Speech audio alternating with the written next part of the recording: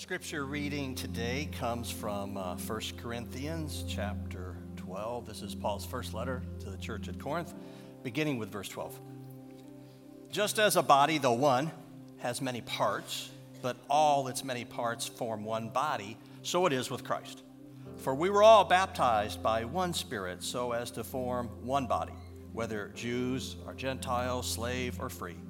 And we were all given the one Spirit to drink. Even so, the body is not made up of one part, but of many. And this is God's word for God's people.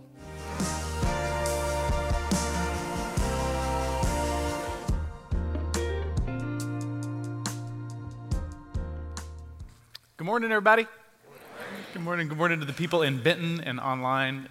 Glad you are with us also. If you don't know me, my name's Brett. I'm one of the pastors around here. And I was working on this message and, trying to get my head around, like, where do we start here? And one of the places that I think is always a fair place to start is, what do we mean by healthy or good?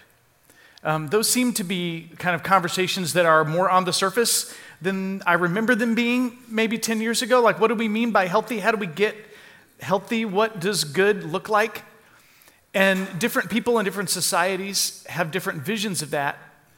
And often, I think as people who are trying to follow Jesus, we're trying to swim against the stream, against some things that the society around us is trying to say, this is good, this is the healthy, this is how we're going to find the good life, which is an important conversation. And the world that the Christian movement was born into was dominated by the Roman Empire. And the Roman Empire was, there's many empires through history. The Roman Empire, though, managed to pull it off in a pretty special way. And ruling everything from England to India at this time. I mean, can you wrap your head around that, And part of what happened when Rome showed up and knocked on your door, to your country or your town or your little kingdom, is they sold you this kind of line that went something like this: you get to be a part of us. You are so special. You are so special. If you don't want to be a part of us, we are going to conquer and kill you, just so you know. But if you decide to be a part of us, awesome, you get to help us be awesome. And they used a metaphor throughout the Roman Empire to describe how the rest of the world was supposed to help Rome achieve what it dreamed of being. And they used this metaphor of a body. And they said it's like each one of you in the Roman Empire is a part of a body. And you play an important role. And your role is to support us. That is what makes you special, is really we're special. And any role that you play in making us look good, in supporting the Roman Empire, is a part of your lot in life. And so it would do you a lot of good to figure out how to kind of get on this connectedness train and support us, because we are good. And if you're a part of the system that makes us look good, then you're good too. And so you can be a part of the body. You can be a part of the body. Congratulations, everybody. And wouldn't you know it, a lot of people signed up for that kind of role in the Roman Empire. And they said, the other way sounds a little rough. And so they said, okay, we will be a part of making you special, because it was easier and it avoided a lot of pain. There was a place, though, in 146 BC that the Roman Empire rolled up on. It was this town called Corinth. Interesting town, double port city on the Mediterranean. In that world, that was high value. And so a lot of ability to run trade out of Corinth. And when Rome showed up, they said, hey guys, do you want to be a part of the body to make us look special? You can be special by making us special. And they said, nah, we'll skip it. Do you know how it went? What happened is Rome, they killed every fighting age male and sold all the women and children into slavery, burned the city down and left it empty in ruins, didn't allow anyone to live there for 100 years to the day. Man, those people know how to do PR. Not to the day, sorry, to the year. So that was 146 BC. They burn Corinth to the ground. They kill a bunch of people. They sell everybody else into slavery. They say, no one lives here for 100 years. And then 100 years later, 46 BC, Julius Caesar comes to power, and he knows a good thing when he sees one laying empty. And he decides that he's going to run his trade for the Roman Empire out of this town. And so immediately he turns the light switch on in Corinth, this double port city, and life just erupts. And what happens is people all over the Roman Empire who have been trying to live in a very connected world, where the good is always about the broader society, they see a chance to make a name for themselves because trade is taking off. And so there's kind of this gold rush, and people flock to Corinth. And with it comes all of the culture that happens when people show up trying to make a name for themselves in the middle of a gold rush. And Corinth kind of turns into Vegas. It gets pretty wild there, how people live. But there's this very individualistic mindset that comes with this town, because people are there trying to elevate themselves. For once, we can maybe find a way to elevate myself in the middle of all of this. And in this Vegas-y, lots of money running around, you can make it or lose it all tomorrow kind of environment, lots of people, lot of wild living, people trying to elevate themselves as an individual. In that place, among all of the everything that's going on, the gospel of Jesus shows up. The good news of Jesus shows up. And wouldn't you know it, some people sign up to be disciples of Jesus in the middle of ancient Vegas. And this church springs up that we call the Corinthians. And these guys are super special. And when I say super special, I mean super dysfunctional.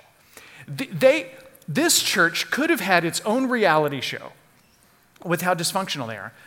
And in this space, we get one of my favorite books, two books in the New Testament, 1st and 2nd Corinthians. And part of why I love them is because they are such a mess. And when I read what they're dealing with, I'm like, well, if they get to stay in, maybe that leaves some hope for me, And the Apostle Paul is writing into this context, and he's trying to help them figure out how they're going to do church together, right? Because broader society says everything you do isn't about you, it's all about helping us.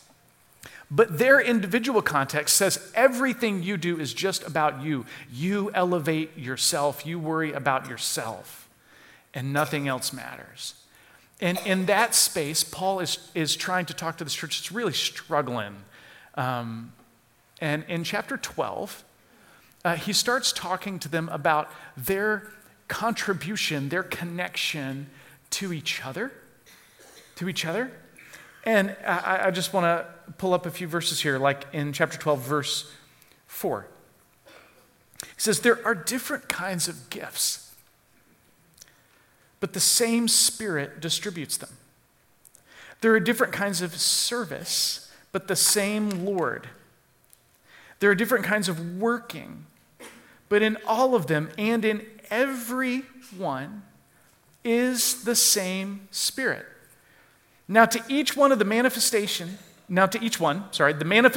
or the way it shows up, the manifestation of the Spirit is given for the common good. Now, interesting, Paul writes into this context, and in this space, he starts to draw not on one or the other, but starts to pull together two ideas of both about differentiation and connectedness. He talks about how there are different kinds of gifts. There are different kinds of working. There are different ways that the Spirit shows up, and it is the same God at work. It is the same Spirit at work. We are to work for the common good, and you are completely unique. The way that God is working through you, the way that He gifts you, is not a way that He gifts anybody else. You are different. You have an I. You have a singularity about you. You do not need to lose yourself in the middle of society. You get to keep who you are. And We all work together for the common good. And this tension that we hold together, both like differentiation, distinctiveness, individuality, and connectedness, is something that all of us have to figure out at every level of our life. There are families that really only emphasize the connectedness thing, and individuals tend to drown in those families. And there are families that really just kind of send people apart as individuals, and they don't have like ties that bind.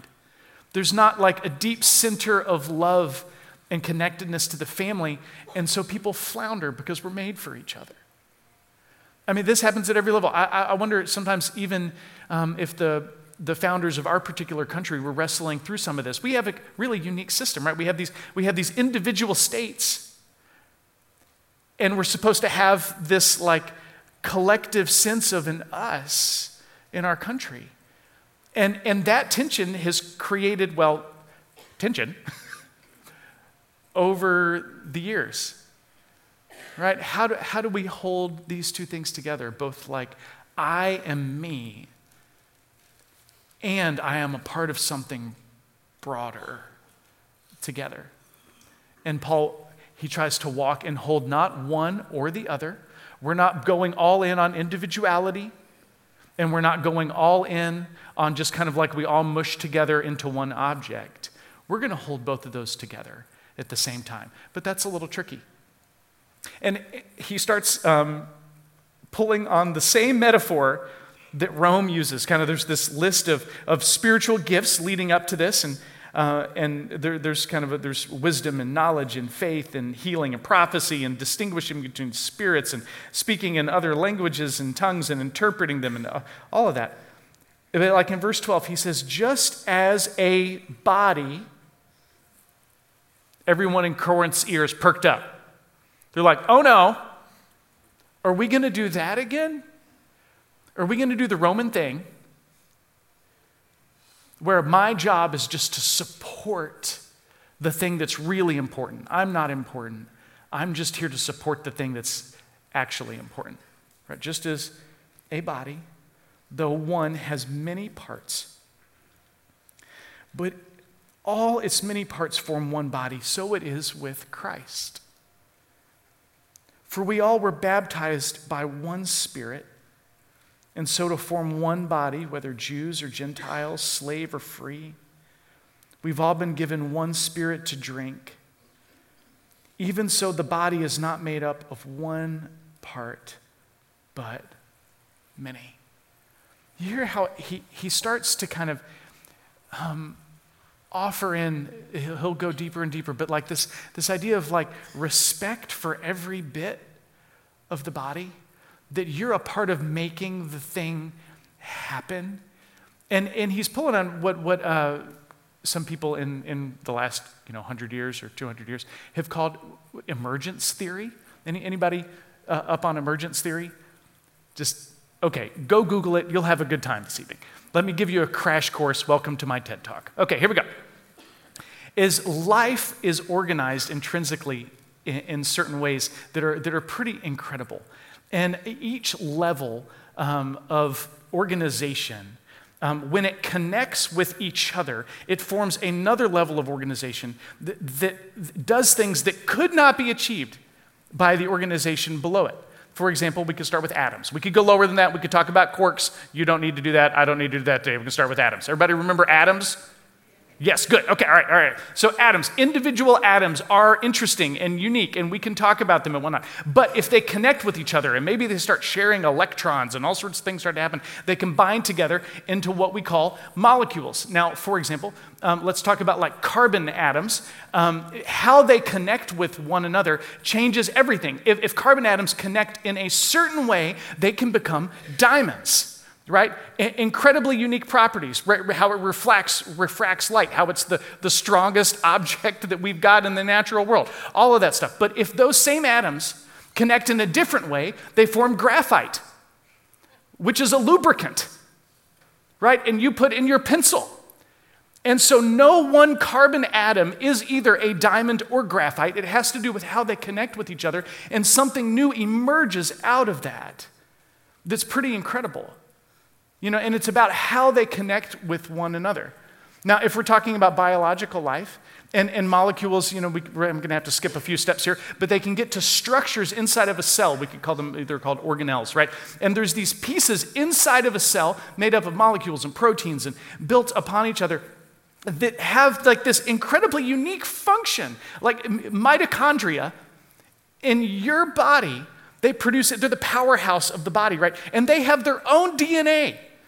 Did you know that you have two sets of DNA? You've got your DNA that you think about, and you've got your mitochondrial DNA that comes exclusively from your mama, right? Dad apparently not involved in that whole bit. And you got these proteins that are working together that create power for your body. How does that work? I don't know. I'm just a pastor, but I think it's cool, right? And when you get these different structures and organelles that work together, they create an entire cell that is this body of life that can reproduce itself. Now, an individual organelle can't do that.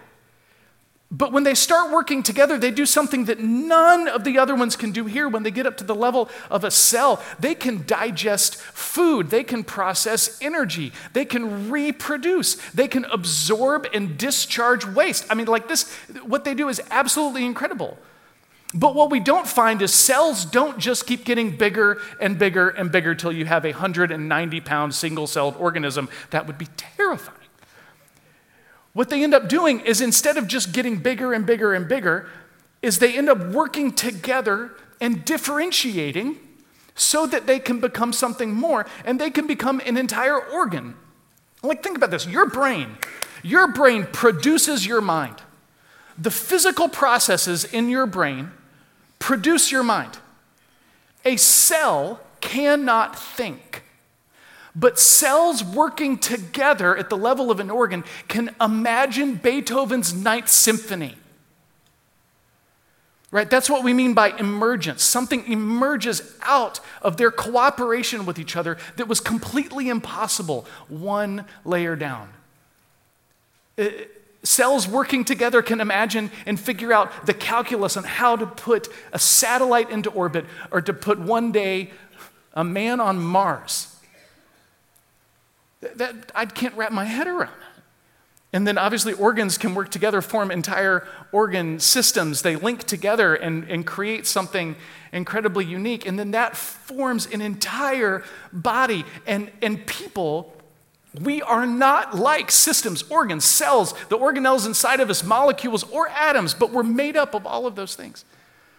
And Paul seems to say to the body of Christ, this is how we are. It's like, what if we take all of us? What is like the next layer up?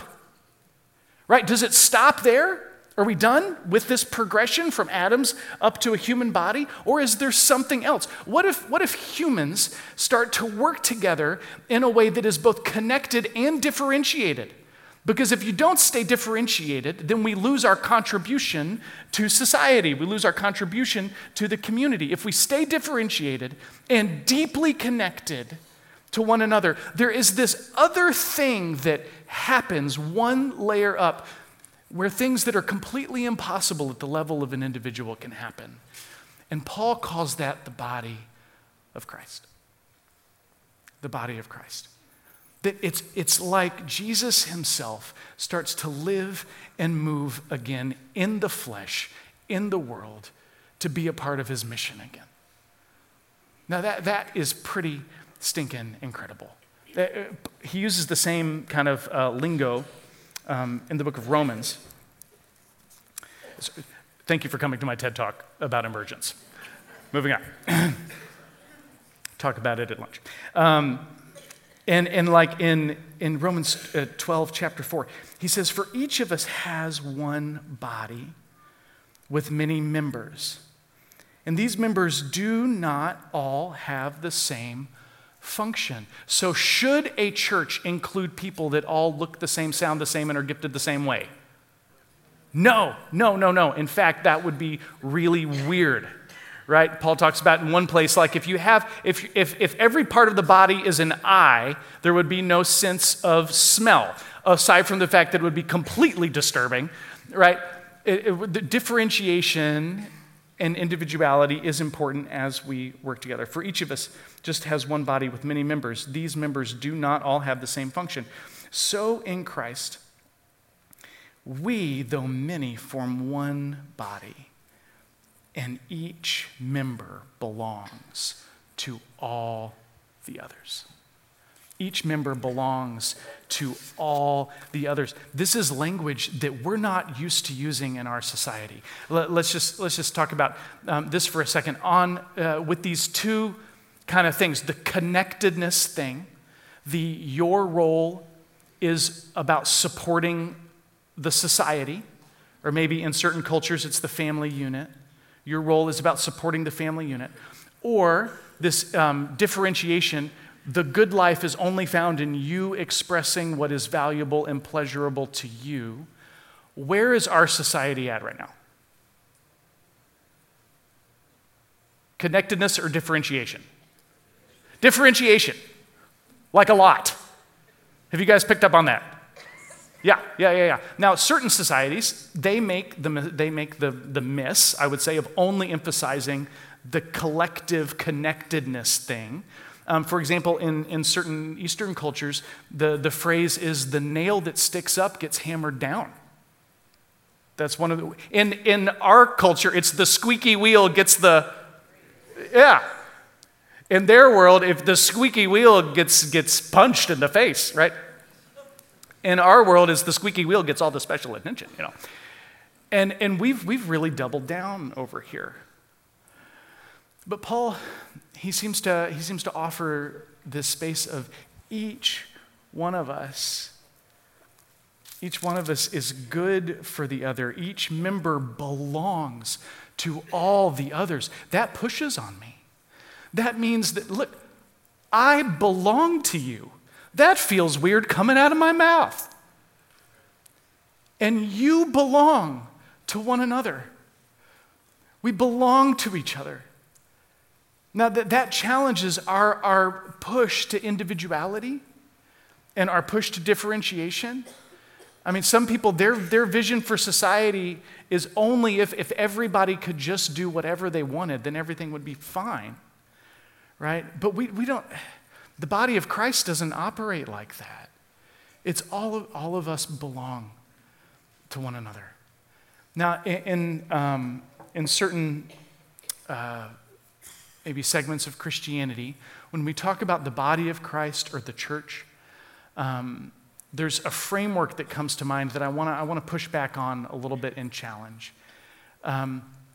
Because sometimes what people mean when they start saying that is they just mean like the structure of the church. They mean like here we are, we're in a building. You're listening to someone who gets paid by a 501c3 nonprofit that has an org chart, that has a physical address and a website. And I just want to remind us, those things are not the body of Christ. Those things are not the church. The church is us. Us loving and moving and serving one another. And I think structure has its place and can be helpful and important. So when things are working well together, anybody been gardening lately? You got some tomatoes that you've been trying to give to your friends because they all show up at the same time, right? And they're awesome, yeah? You know, plants sometimes need what we call a trellis, right? It's a support structure for the plant itself. Now, it isn't the plant, but it helps the plant grow. A trellis is like this hard surface that enables the plant to continue to grow more and more and more. Now, in some places and in some segments of Christianity, like I said, all the focus goes on the structure. It just goes on the structure. And what they mean when they say serve is they mean make the structure happen. When they say give, they mean make the structure happen. And all of that, plant may not be happening much at all. There may not be much discipleship. There may not be a lot of people growing closer to Jesus. There may not be a lot of fruit, but all the focus is on the structure itself, you know? Now, the thing is, we can do plants without the structure for the most part. You know, you can run a Bible study out of your home and start praying for people and spreading the gospel, and that's great. You should do that, by the way. And sometimes when it's done well, the structure enables the plant to grow and grow and grow and grow. Like I just got to say, over the last week, I have seen that in so many ways. We launched Alpha last Tuesday, and it was just absolutely amazing.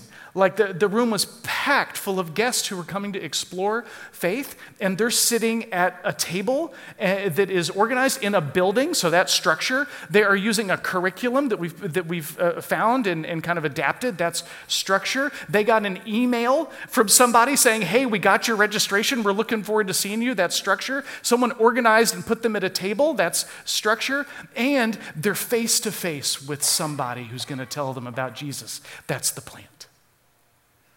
That's the plant. And they get to explore questions about faith together with the actual organic material. And there's people expressing their spiritual gifts all over the place. There's people cooking in the kitchen, and they'll do that every week for 10 weeks to serve those folks. That is pretty amazing. Now, those are people that have said, I belong to the body of Christ, so how can I serve? And they got together and they're going to pray for folks. There's a whole group of people that are just praying for the folks that are attending Alpha. That's the plant at work, but it took some structure to get there. Rooted launched last Thursday. And we got so many, I have a Rooted group meeting in my house on Wednesdays, and we've only met twice. I already adore these people. They're going to find out real quick how not awesome I am. But I so adore these people that are meeting in my house on Wednesday night, and we've just met twice. And that took all the people going through Rooted or Emotionally Healthy Discipleship or the men's ministry that's meeting right now, Better Man, is completely volunteer-led. How cool is that? There were some people that said, I know that I belong to this body of Christ, and I want to see men grow into the men that God is dreaming about them being. And so there's 50 guys up there, just up the hallway, meeting for discipleship around what it means to be a man of God so that they can be better, their families can be better, their friends and their workplaces can be better. That is the structure and the plant working together well at the same time. And when that happens, it is pretty stinking amazing. And so I just want to remind you that when we talk about serving, we're not talking about just building onto the structure for the structure's sake. That's lame. We don't just serve like the 501c3 nonprofit because we should. Ick. We want to see fruit. We want to see things thrive. We want to see people grow. And I love being a part of that. And as Paul continues in chapter 12, he says, we have different gifts according to the grace that God has given to each of us. If your gift is prophesying, then prophesy in accordance with your faith. If it's serving, then serve. If it's teaching, then teach. If it's to encourage, then give encouragement. If it's giving, then give generously. If it's to lead, then do it diligently. If it's to show mercy, do it cheerfully. And then he makes a move that he also makes in 1 Corinthians when talking about spiritual gifts. In chapter 12, when he goes to 13, he makes the same move here. Love must be sincere. Hate what is evil, cling to what is good, be devoted to one another in love, and honor one another above yourselves. See, he talks about a couple of things here. One is you are gifted. The Spirit of God has given you gifts to give to the community. To give to the community. Any husbands out here, I'm just going to pick on us for a little bit, that you have a wonderful spouse that remembers that someone's birthday party is coming up and that they need to get them that thing? Do you know what I'm talking about? And my wonderful wife will hand me a wrapped present and say, you need to give this to so-and-so, and I say, thank you, what's in it? And she tells me, and I get to, this is how the Spirit of God works, right? He's like, I am giving you something to give to the church. And I'm putting it in you in a way that I am not putting in anybody else. So it's not just that you are gifted, it's that you are a gift. You are a gift to the body of Christ to show up and to help us be devoted to one another in love, which is not our strong suit. We are not good at serving and being served. You know, in the past, families, for example, if we just talk about the family unit, they used to be units of contribution to society. You know, maybe if you live on a family farm, it's still that way. You know, like my wife grew up baling hay, you know, and then they would sell what they grew at the farmer's market, right? Their family was a unit of contribution to society. Now families are mostly units of consumption from society. Like, what do I do with my family? We watch movies. We go out to eat. We play games. We go visit some cool place. All of that's wonderful, but that is all consuming. That's consumption. What do I do with my family? Most of the time we consume together. For the rest of human history, what have families done together? They contribute together. They do something together that benefits the good of their society. And I wonder if we're at a bit of a disadvantage here, to remember that as a church, we are not here to consume together. We're here to contribute together. And God has called us to contribute to one another. And I see so many people doing it that it just, like those little prayer cards in your seat backs. If you pull up one of those prayer cards and you fill that out and you say, I need prayer for this going on in my life, and you drop it in the offering box on the way out, there is a team of people that will pray for you by name, will carry you in front of the Father on a regular basis because they love you and they believe in the power of prayer. That's the body caring for the body. Right? Now, what are your gifts? I don't know. One way to find out is, if you scan that little QR code on the handout you got and go to the guide, or if you go to the Connect area afterwards, that'll take you to a connections process where someone can meet with you and talk about your spiritual gifts, and which sometimes take trying stuff to find out. You know, it takes like experimenting a little bit and figuring out like what are the things that God has given you that he hasn't given anybody else in the same way. And we want to help you find a place here to do that because it's important. Now, if you find something that's not a part of the structure, that's a part of your gifting, go for it. If you're visiting your mom in an assisted living facility and you notice that her roommate doesn't get visitors, and God has given you this gift of mercy that just won't let that go, and you start to visit her too when you're there, that is the Spirit of God working through you. That is the plant at work. Skip the structure, go straight to the plant. You have my permission, go for it. But there are so many ways that we can work together and grow together towards what God has called us to be. And I would encourage you to do that. Back to 1 Corinthians 12, just to wrap up. As Paul is talking about all of this in verse 25, he says, so there should be no division in the body, but that its parts should have equal concern for one another. This is not like Rome. Every part matters. If one part suffers, every part suffers with it. If one part is honored, every part rejoices with it.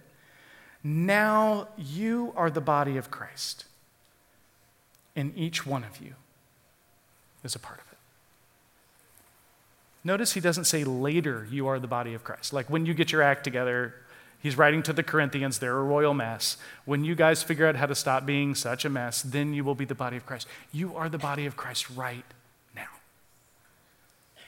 And we get to serve one another in love, be devoted to one another in love. So a couple of questions. What about your life shows others that reality right now? That you are not just an individual who consumes, but that you are devoted to one another in love, that you are gifted, that you are a gift, that you are connected to the body, and that you're serving. What about your life shows that to others right now?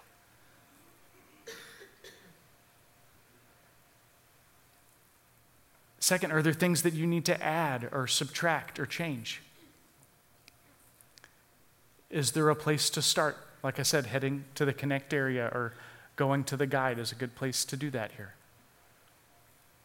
What do you need to add or subtract or change?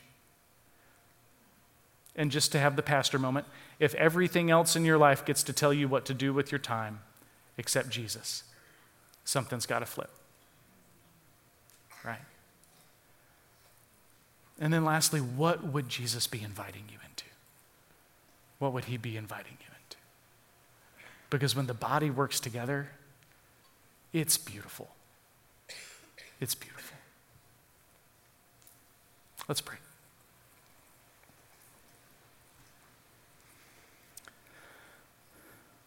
Lord Jesus, help us to follow your call on our life. I want to water the plant. I want to build the structure that it grows on. I want to do all of that for the sake of your mission in the world, because you have saved us and loved us and gifted us, that each one here is a gift.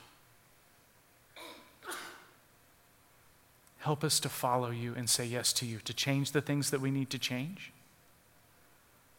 and to pursue you as we live out your mission in the world. And it's in your name that we pray, Jesus. Amen. Hey, we're so glad you tuned in today. If you like this video, don't forget to give it a thumbs up and share it with anyone you think could benefit. We're excited about all the content we have coming up and can't wait for you to see it. Be sure to subscribe so you won't miss out. And if you're curious about LaCroix, or if you're looking to take the next step on your journey with Jesus, check out lacroixchurch.org. We hope to see you again soon.